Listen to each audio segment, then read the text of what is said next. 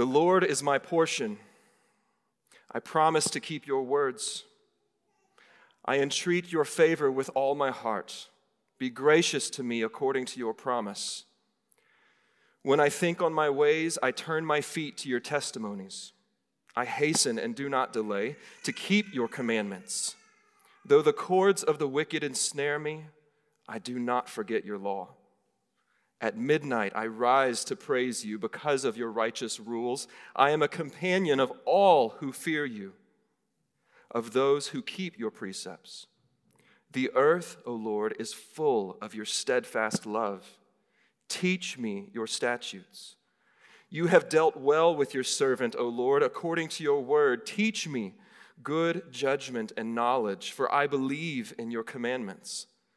Before I was afflicted, I went astray, but now I keep your word. You are good and do good. Teach me your statutes.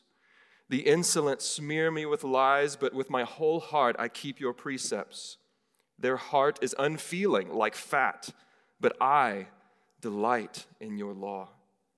It is good for me that I was afflicted, that I might learn your statutes. The law of your mouth is better to me than thousands of gold and silver pieces. Your hands have made and fashioned me. Give me understanding that I may learn your commandments. Those who fear you shall see me and rejoice, because I have hoped in your word. I know, O Lord, that your rules are righteous, and that in faithfulness you have afflicted me.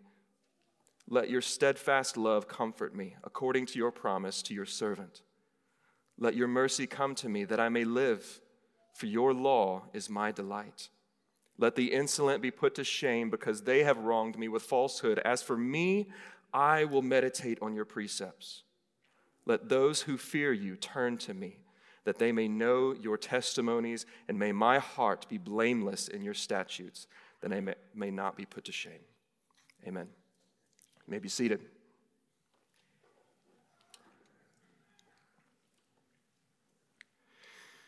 Why is it that we have been going through this series on the greatest commandment? Because the temptation and common practice is to hear this law and others like it. You must love your neighbor as yourself. Loving your neighbor as yourself is the fulfilling of all the law. The temptation is to hear statements like that in our scriptures, to take our worldly, cultural understanding of love, force it into that text, and then to say, therefore, I am fulfilling the law because I know what love is, and therefore, I am keeping the law because I am loving the way that I understand love to be. That is completely missing the point of these texts. These texts and the greatest commandment are summary texts meant to encapsulate the gist of God's law. As Jesus' own exposition of laws in the Ten Commandments in the Sermon on the Mount makes it clear that there is much more than what is just on the surface. Another example would be the statement that God is love. The common Western humanistic view, that means everything being defined from the human perspective, is to put the emphasis on our understanding. We know what love is, so God must be that. This is why there is so much confusion inside and outside the church about who God is and what he wants from us. The point is that his people must take our directives from him.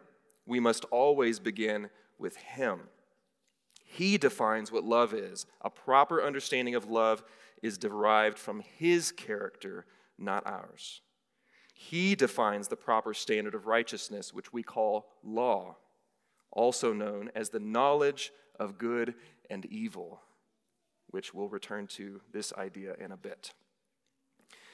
Now, let's turn to examine our text for today. We are in Deuteronomy 6. The text, "Hear, O Israel, the Lord our God, the Lord is one. You shall love the Lord your God with all of your heart, with all your soul, and with all your might." Now, we're in the fifth of these installments. We've covered heart, soul, mind, and now we turn to strength.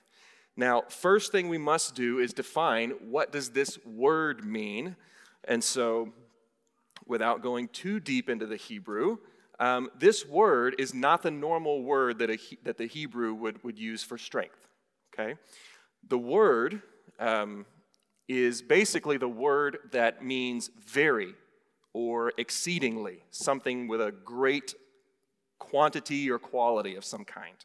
So, when we see at the end of Genesis 1, after creation, we see that the Lord saw that everything was very good. That word very is this word, the same word. In Genesis 7, when it's reflecting on Noah and the flood account, the waters prevailed and increased greatly, a lot, on the earth.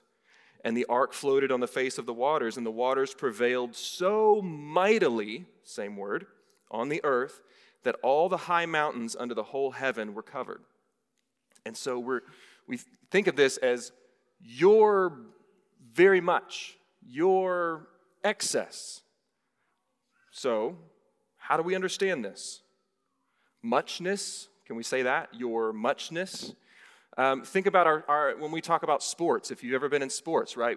We talk about giving 110%. Okay? Notwithstanding that's mathematical impossibility, but that's 110%. What does that mean? Another phrase, leave it all out on the field, leave it all out on the court, right? You're supposed to give every ounce of effort that you can possibly give. And take nothing. When you come off of that field, when you come off of the court, you should be completely exhausted. That's good. That's what you should feel. Let's look at a couple of the context verses in Deuteronomy, basically spanning between Deuteronomy 4 and Deuteronomy 11.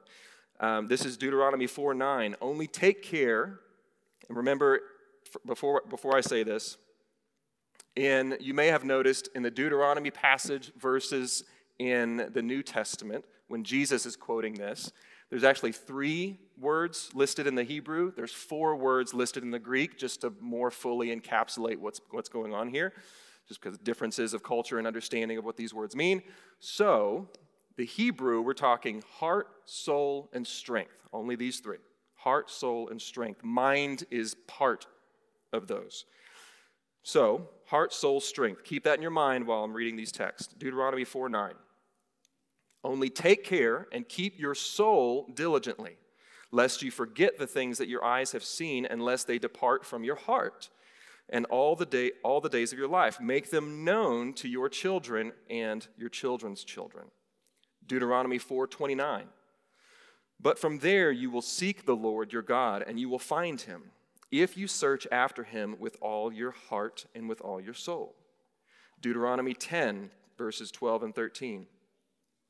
And now, Israel, what does the Lord your God require of you but to fear the Lord your God and to walk in his ways, to love him, to serve the Lord your God with all your heart and with all your soul, and to keep the commandments and statutes of the Lord, which I am commanding you today for your good. Deuteronomy 11:13, and if you will indeed obey my commandments that I command you today, to love the Lord your God and to serve him with all your heart and with all your soul. What do we see here? There's more, but I think you might get the picture. We see heart and soul, heart and soul, heart and soul repeated often. Why is strength missing? It would be my contention that strength is not missing from these texts. Strength is there. You hear it in these imperatives: obey, walk, serve, repeated, keep my commandments. So, if we're talking about strength, if we're talking about might, we're talking about ability, effort, muchness, things that we contribute our entire lives and being to, what are we moving towards? What are we pushing towards? What are we giving our effort to? To love the Lord your God with all your might is to love him with everything that you do. So what is that? Now, in order to define this, in order to properly understand this, it requires an understanding, a biblical framework for how to understand commands to obey. Okay? And I think we'll talk about it later on, but I think you can understand why that might be the case based on whatever your own brain and heart are doing right now as I say, you must obey. As I read the text in the Old Testament, you must keep my word. You must keep my commandments. So, as we consider the Lord's command to love him with wholehearted obedience and service, we must step back for a bit to understand our obedience and specifics in light of the imperative to be holy as he is holy. For that, we must go all the way back to creation. So let's go back to creation for a moment. Genesis 1:27. How was man created? In the image of God. In the image of God, we were created, Adam and Eve. Okay? What does that mean? Now, large topic, but to pare it down, I would contend that means that's a substitute for holiness, okay? The image of God is his character represented in us, okay? We're not omniscient, we're not omnipresent, anything like that, but his character represented within us, the moral law written on our hearts, okay? We also call that holiness. Now, they're not identical, they're not synonyms for each other, but that's a good way to think of it, holiness. Now, Genesis 1:28, the next verse, be fruitful, multiply, fill the earth, subdue it. Fill the earth with images of God, displaying his glory. This is the purpose of man, that God in his love, overflowing, creates mankind to cover the earth that he had created, to fill it with his glory. Habakkuk 2, right? It's still there. The word of the Lord and the glory of the Lord will cover the earth as waters on the ocean, right? This is not just an old idea. This is a common idea. This is God's desire to cover the earth with his glory, which is his holiness as it represents his character. Now, I want you to notice here that the command for the purpose came before the command for holiness. The command for Adam to go forth, subdue the earth, fill it, multiply, came before the command to obey by not eating of the tree of the knowledge of good and evil. Okay? Why? Again, because the moral law is written on Adam's heart. He was created in the image of God, so he already had God's holiness within him. Okay? And so then we see that Adam's purpose came before the command for holiness because holiness was built into Adam with God's image. Now, it's here that I need to introduce a concept to you that may or may not be a new thing for you, called the covenant of works. Now, we're not going to go into this, but basically the idea is do this and you will live. Don't do this and you die. Okay? This is what was given to Adam. Do this and live, don't do this and die. This is what we call the covenant of works that God made with Adam and through Adam, all mankind. Now, through the fall, we know, those of you that have been reading your Bible, that have been here in the church, God's image is torn in man. Created in God's image, but it's torn because of disobedience. God's image, or the summation of his character, which we call holiness, is the bond between God and man. This is what gives us communion with him as we share in holiness. As Adam and Eve, and us by extension, choose to determine good and evil for themselves instead of depending on God's standard of righteousness, they sever themselves from this holiness, shattering his image within. Now, again, big categories here, okay? But we're created to be holy as he is holy, display his holiness around the earth. Now, through the fall, obviously, that does not happen because it's torn. But the rest of the story of redemption is God's enactment of the plan to return his people to a full state of unity and glory with him by paying the debt they had incurred against him and by restoring his image within them in order to bring them into full fellowship and glory. Holiness is important. This is also the context of Deuteronomy. Moses is teaching Israel what it means to be God's chosen people. They're about to go into the promised land, and they haven't exactly been obedient and faithful, and so he is teaching the people of God what it means to be the people of God as they enter into the promised land. Now, I don't think that I need to convince you that the Lord desired for his people to be wholly unobedient to his law before Christ. But how should we think about this as a people under the new covenant? The new covenant under Christ. First, does God desire or even require that his people are holy under the new covenant? Let me bring before you 1 Peter 1. As obedient children, do not be conformed to the passions of your former ignorance, but as he who called you is holy, you also be holy in all your conduct. Since it is written, and Peter's quoting Leviticus 11, you shall be holy, for I am holy. Okay. Hebrews 12:14. Strive for peace with everyone and for the holiness without which no one will see the Lord. Now, we can also think of the Sermon on the Mount. Jesus says, blessed are the pure in heart, a stand-in for holiness. Blessed are the pure in heart, for they shall see God. Now, if you think about what paradise, what heaven is going to be like, what the new creation is going to be like, there's no sun and moon because God in his holiness is the light. We are dwelling in holiness. How would we expect to be there if we ourselves are not holy? Now, again, as we started, we're talking about loving the Lord your God with all of your strength in all that you do. So we're talking about obedience, among other things. So we needed to understand that obedience is part of our holiness. This is what it means to be holy as God is holy, at least in one facet, a big facet, is to obey his commands. How often have we heard that command, if no other time than this morning? So what about obedience?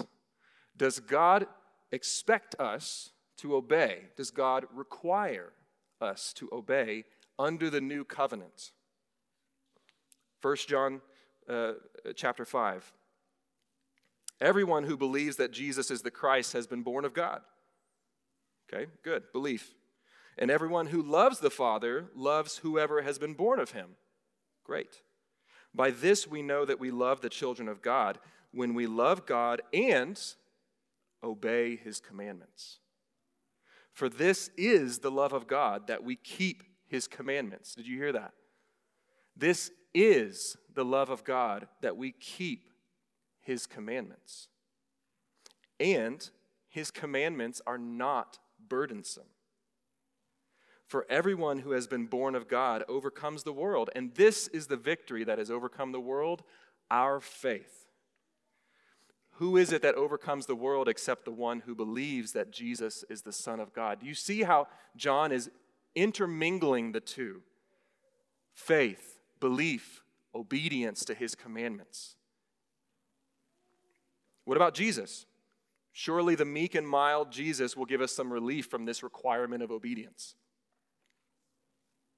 John 14, verse 15, if you love me, you will keep my commandments.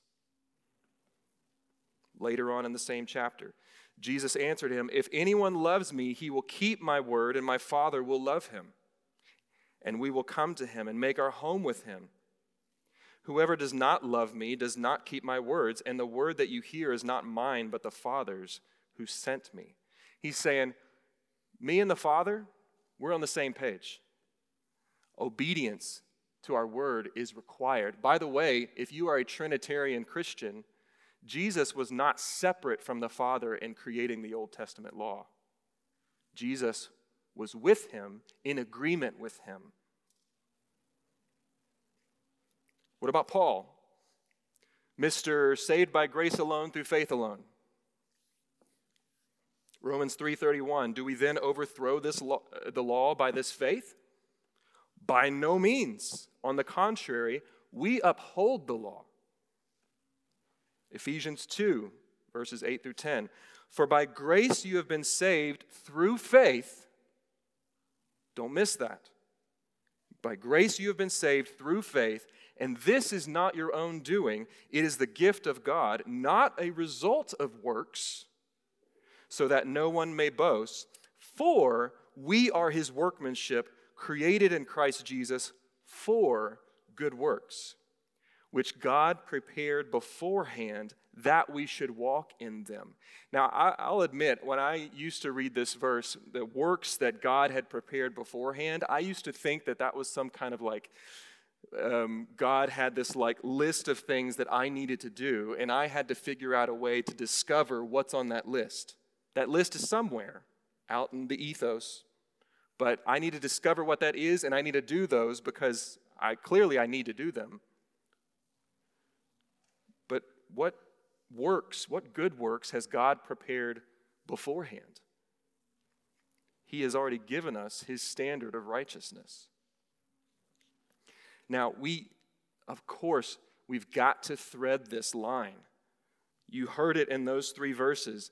By grace, through faith, not your own doing, gift of God, not by works.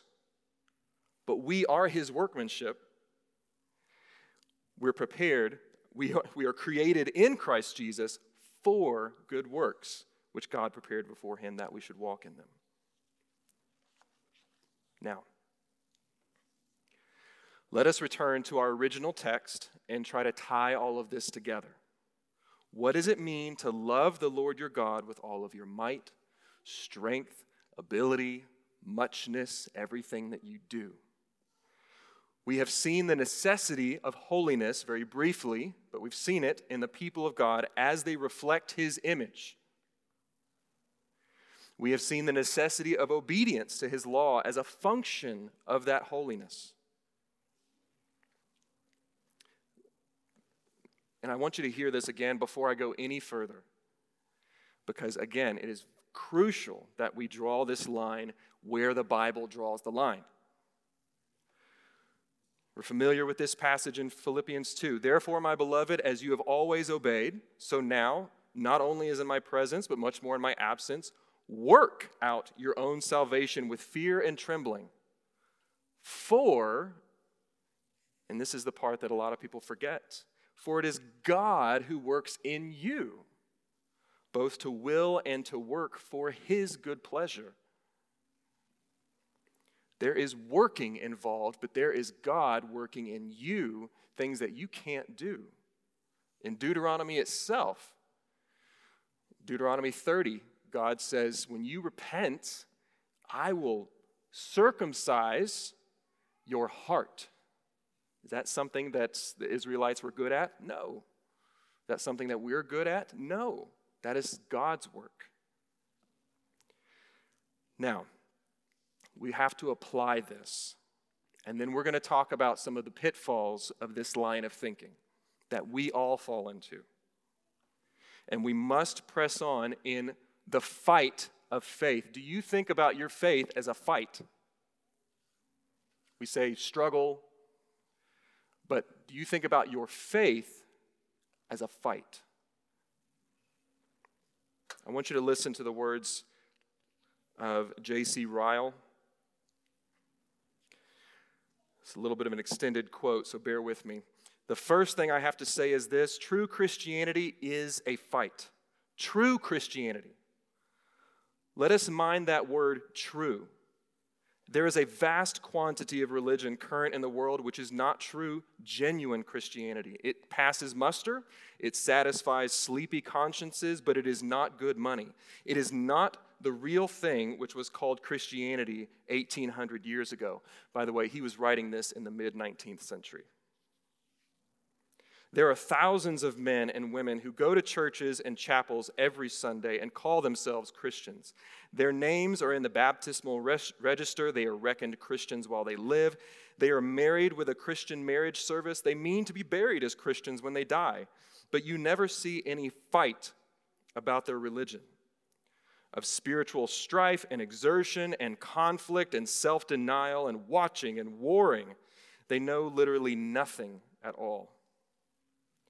Such Christianity may satisfy man, and those who say anything against it may be thought very hard and uncharitable, but it certainly is not the Christianity of the Bible. It is not the religion which the Lord Jesus founded and his apostles preached. It is not the religion which produces real holiness. True Christianity is a fight. End quote. Now, I want us to look at 4 metaphors which the New Testament employs to convey our duty as followers of Christ: the soldier, the athlete, the farmer, and the builder. First, the soldier. 2 Timothy 2, 3 and 4, share in suffering as a good soldier of Christ Jesus. No soldier gets entangled in civilian pursuits. Why? His aim is to please the one who enlisted him. Think of a soldier, whether you have military experience or not. You can imagine you have one duty, you have one line of authority that's telling you, instructing you exactly what you should do. Now, where is your faith when you're doing that? In the one commanding you.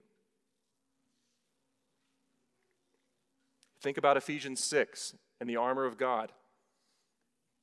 It has often been said that this is an image of a common Roman soldier, what Paul is describing there.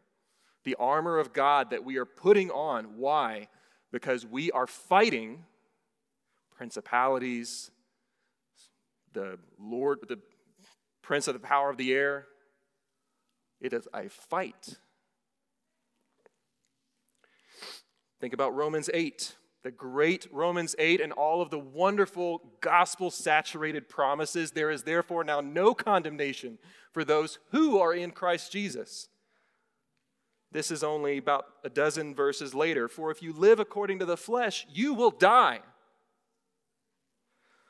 But if by the Spirit you put to death the deeds of the body, you will live. For all who are led by the Spirit of God are sons of God. There's very little ambiguity there.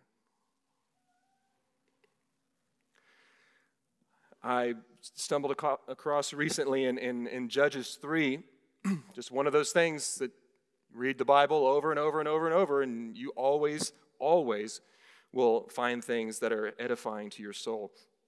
In Judges 3, the author is summarizing basically the state after the book of Joshua when Israel was going in and taking over the land, destroying the Canaanites. Judges starts by basically saying it didn't go well. They didn't finish the job. Now, this is Judges 3, verses 1 and 2. Now, these are the nations that the Lord left. The Lord left them there. Left the Canaanites there. Didn't make a complete end to the Canaanites. Why? To test Israel by them. That is, all in Israel who had not experienced all the wars in Canaan. It was only in order that the generations of the people of Israel might know war. To teach war to those who had not known it before.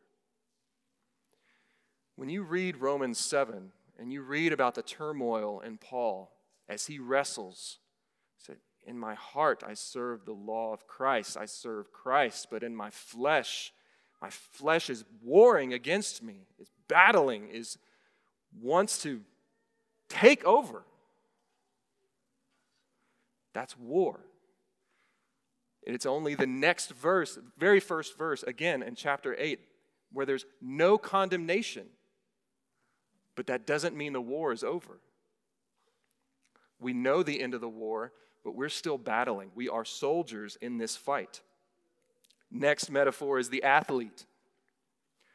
Again, back in 2 Timothy 2, an athlete is not crowned unless he competes according to the rules. We've been given rules. We have marching orders as a soldier, right? But we have rules as a runner in a race. 1 Corinthians 9. Do you not know that in a race all the runners run, but only one receives the prize? So run that you may obtain it.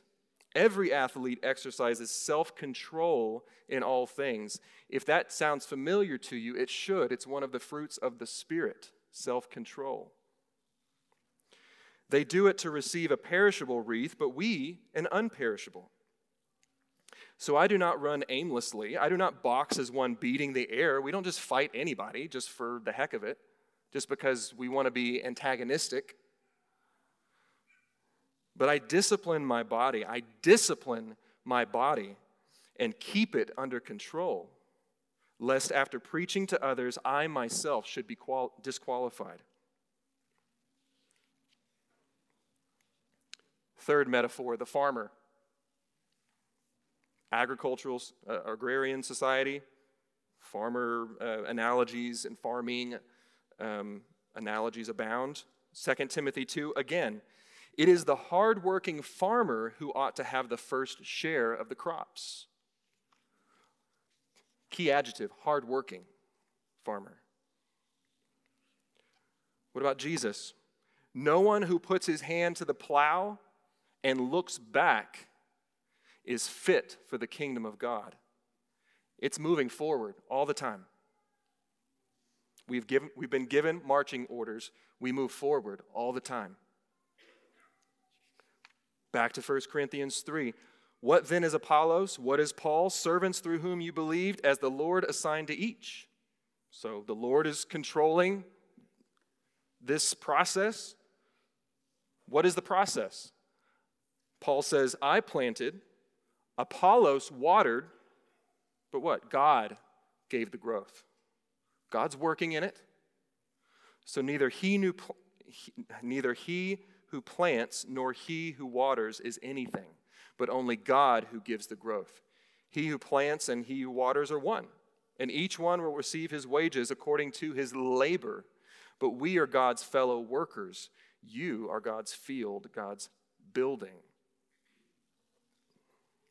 Which leads us to our final metaphor, the building, the builder.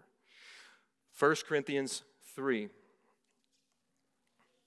According to the grace of God given to me, like a skilled master builder, I laid a foundation, and someone else is building upon it. Let each one take care how he builds upon it. For no one can lay a foundation other than that which is laid, which is Jesus Christ. Christ is the only cornerstone for our foundation. Now, if anyone builds on the foundation with gold, silver, precious stones, wood, hay, straw, each one's work will become manifest, for the day will disclose it, because it will be revealed by fire, and the fire will test what sort of work each one has done. Now, the testing proves the foundation.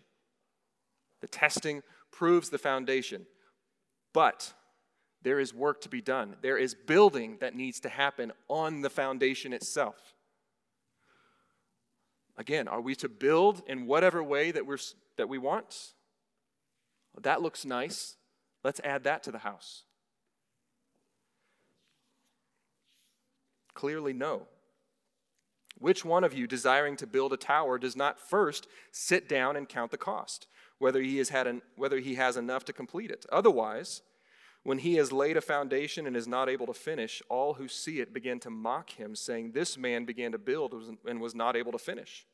Or what king, going out to encounter another king in war, notice again the war analogy, will not sit down first and deliberate whether he is able with 10,000 to meet him who comes against him with 20,000?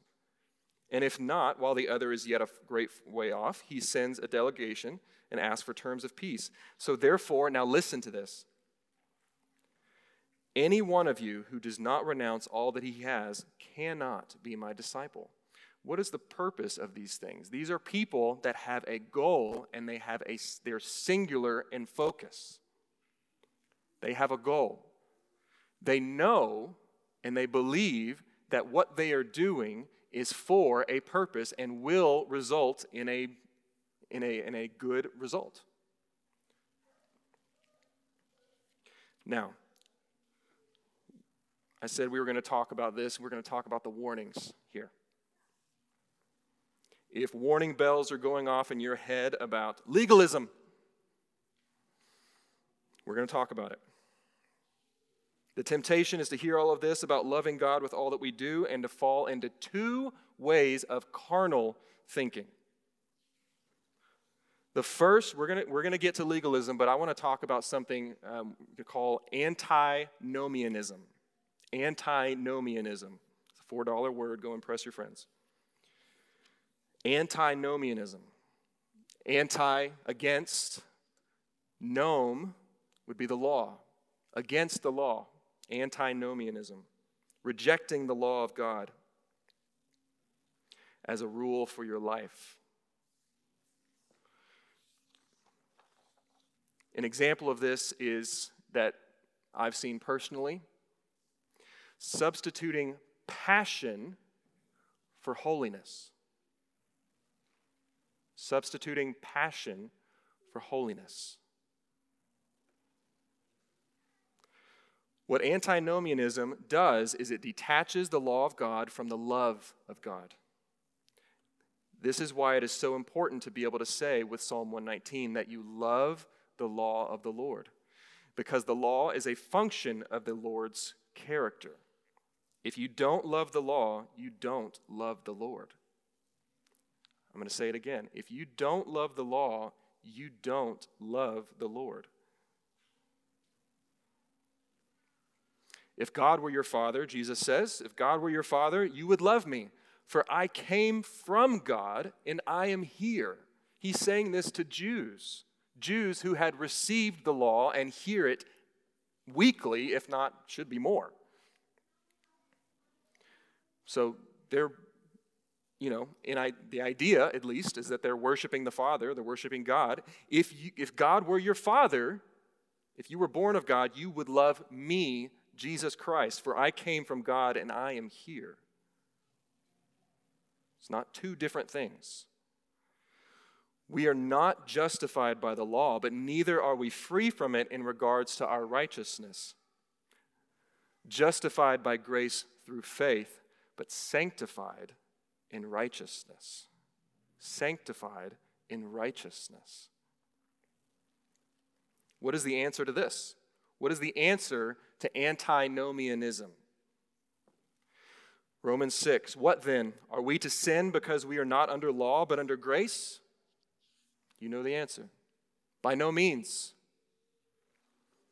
Do you not know that if you present yourselves to anyone as obedient slaves, you are slaves of the one to whom you obey, either of sin, which leads to death, or of obedience, which leads to righteousness? But thanks be to God that you who were once slaves of sin have become obedient from the heart to the standard of teaching to which you were committed. And having been set free from sin, have become slaves of righteousness. Slaves of righteousness. Now, we're going to pivot and we're going to talk about legalism, okay, and how the gospel speaks to legalism. But these are not two different things. These are not, some people swing the pendulum this way, some people swing the pendulum this way. These are two sides of the same coin. And maybe you can see that in a moment. What is legalism? It's justifying yourself by the law, separated from the love of God. Justifying yourself by works of the law. Very clear that that is not the case. Very clear. Justifying yourself. Now, it can look different than, say, Jews 2,000 years ago, or Orthodox Jews now. So, how are these two sides of the same coin? Think about Adam and Eve in the garden. What was the temptation for Eve? How did Satan tempt Eve? By drawing a line to his character and saying, he doesn't really want you to have this. He doesn't have your best interest at heart. He doesn't love you. The law is there, but he doesn't love you. So Eve, making that connection, separating the love of God from the law of God, is now saying, well, that's just a law, and I'm not going to do that. That's legalism. So what did that force her to do? Reject it altogether. Antinomianism. Two sides of the same coin. They're both at work in us all the time. in our flesh. Is it possible to justify yourself by the law? If you have read any of Paul's letters, you should know immediately that the answer is no. However, we try to do this all of the time, but with our own laws. As we have seen, man, created in the image of God, is meant to reflect his character of holiness. This is seen in the perfect law of the Lord. Every human being knows that we must have a standard by which to judge good from evil. Every human being knows that. Therefore, the garden story plays out again and again and again and again.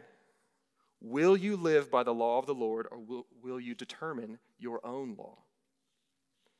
The defining characteristic of the law of works is this statement again, do this and live. How many times do we hear or believe something to that effect? If you truly want to be righteous, then this is what you must do. The law of presentism. Be on the right side of history. The law of anti-racism.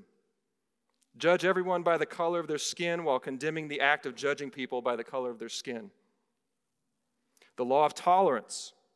Tolerate everyone and everything, for this is the essence of true love. As I tell my wife all the time, I tolerate you so much. The law of niceness. Be nice above all else, and anything that's not nice is condemned. The law of unity. If we can just be unified, we can accomplish anything, as the Tower of Babel illustrates. The law of humanism. Making other people feel good about themselves is the ultimate good in life. The law of autonomy. Anything you do is permissible as long as you don't infringe on what I want to do, including redefining reality itself. The question is not whether or not we will have a law, but which law we will have. We obey the law of the God we love. We obey the law of the God we love. Do not love the world or the things in this world. If anyone loves the world, the love of the Father is not in him. For all that is in the world, the desires of the flesh and the desires of the eyes and the pride of life, is not from the Father, but is from the world. And the world is passing away along with its desires, but whoever does the will of God abides forever. False gospels are so because they are founded upon a false law. It is only God's perfect law that not only sets the standard of righteousness by which no person, sinful person, may be seen as righteous, but also provides atonement for anyone who, by faith, humbles themselves as wicked sinners before Almighty God and receives salvation from his own hand. The law of Christ, which is referred to in Galatians 6:2, the law of Christ is the only law that says, live and do this. You see the difference. Covenant of works, again. Do this and live. Through Christ, thanks be to God, our orders are live and do this. Lazarus, come out. Now, take the cloth of death off from around him. There is a particular order, and we must get that correct. Listen to this warning. Not everyone who says to me, Lord, Lord, will enter the kingdom of heaven, but the one who does the will of my Father who is in heaven. On that day, many will say to me, Lord, Lord, did we not prophesy in your name and cast out demons in your name and do many mighty works in your name? And then I will declare to them, I never knew you. Depart from me, you workers of lawlessness. Notice that the workers of lawlessness in this warning are doing many mighty works. Jesus neither concedes nor argues the point. He simply calls them workers of lawlessness whom he never knew. What is the point? That those who know God in Christ, who truly know him, will love his law and will keep it. If you don't want the holiness of God, then you don't want Christ. If you don't seek after the holiness of God, then you don't seek after Christ. If you don't desire the holiness of God, then you don't desire Christ. If you don't work for the holiness of God, then you don't work to know Christ. And if you don't strive for the holiness of God, then you don't strive for Christ. The holiness of God is the bond of our unity with Him. Turn to Christ. Live and serve Him with all that you are.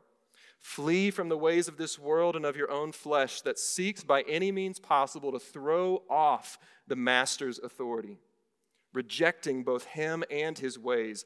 Work, strive, run, war, put to death, confess, repent, suffer, be strong and courageous, minister, serve, fear not the world, fear God, discipline yourself, receive the Lord's discipline, believe, love with the love of God, and rejoice. For the grace of God has appeared, bringing salvation for all people, training us to renounce ungodliness and worldly passions, and to live self-controlled, upright, and godly lives in the present age, waiting for our blessed hope, the appearing of the glory of our great God and Savior, Jesus Christ, who gave Himself for us to redeem us from all lawlessness and to purify for Himself a people for His own possession who are zealous for good works. Let's pray.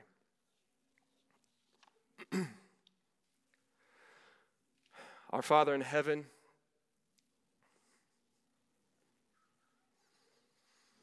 Father, I pray that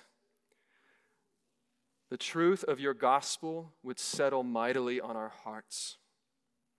That as Paul introduces himself at the beginning of his letter to the Romans, that his calling is to bring about the faith or the obedience of faith. That we would walk in obedience to you. That we would put our sin to death. That we would war against the principalities, our flesh, against the world, and against Satan himself, not using the tools and the weapons of this world, but using your tools, your weapons. You have given us your word. May we conform ourselves to Christ. Conform ourselves to Him, not just in name, not to take the Lord's name in vain, to take His name and to be as He is, to live as He did, and to confess our sin, to be constantly repenting of our sin and our depravity as we seek to be holy as you are holy. We are not perfect. We are not and will not be sinless this side of eternity, this side of the purification of death. But Father, you have called us to pursue it with all of our might, all of our strength, all of our ability to serve you without restriction. Let us throw aside every sin and every weight of this world and run the race that you have put before us. It is in Jesus' mighty name that we pray. Amen.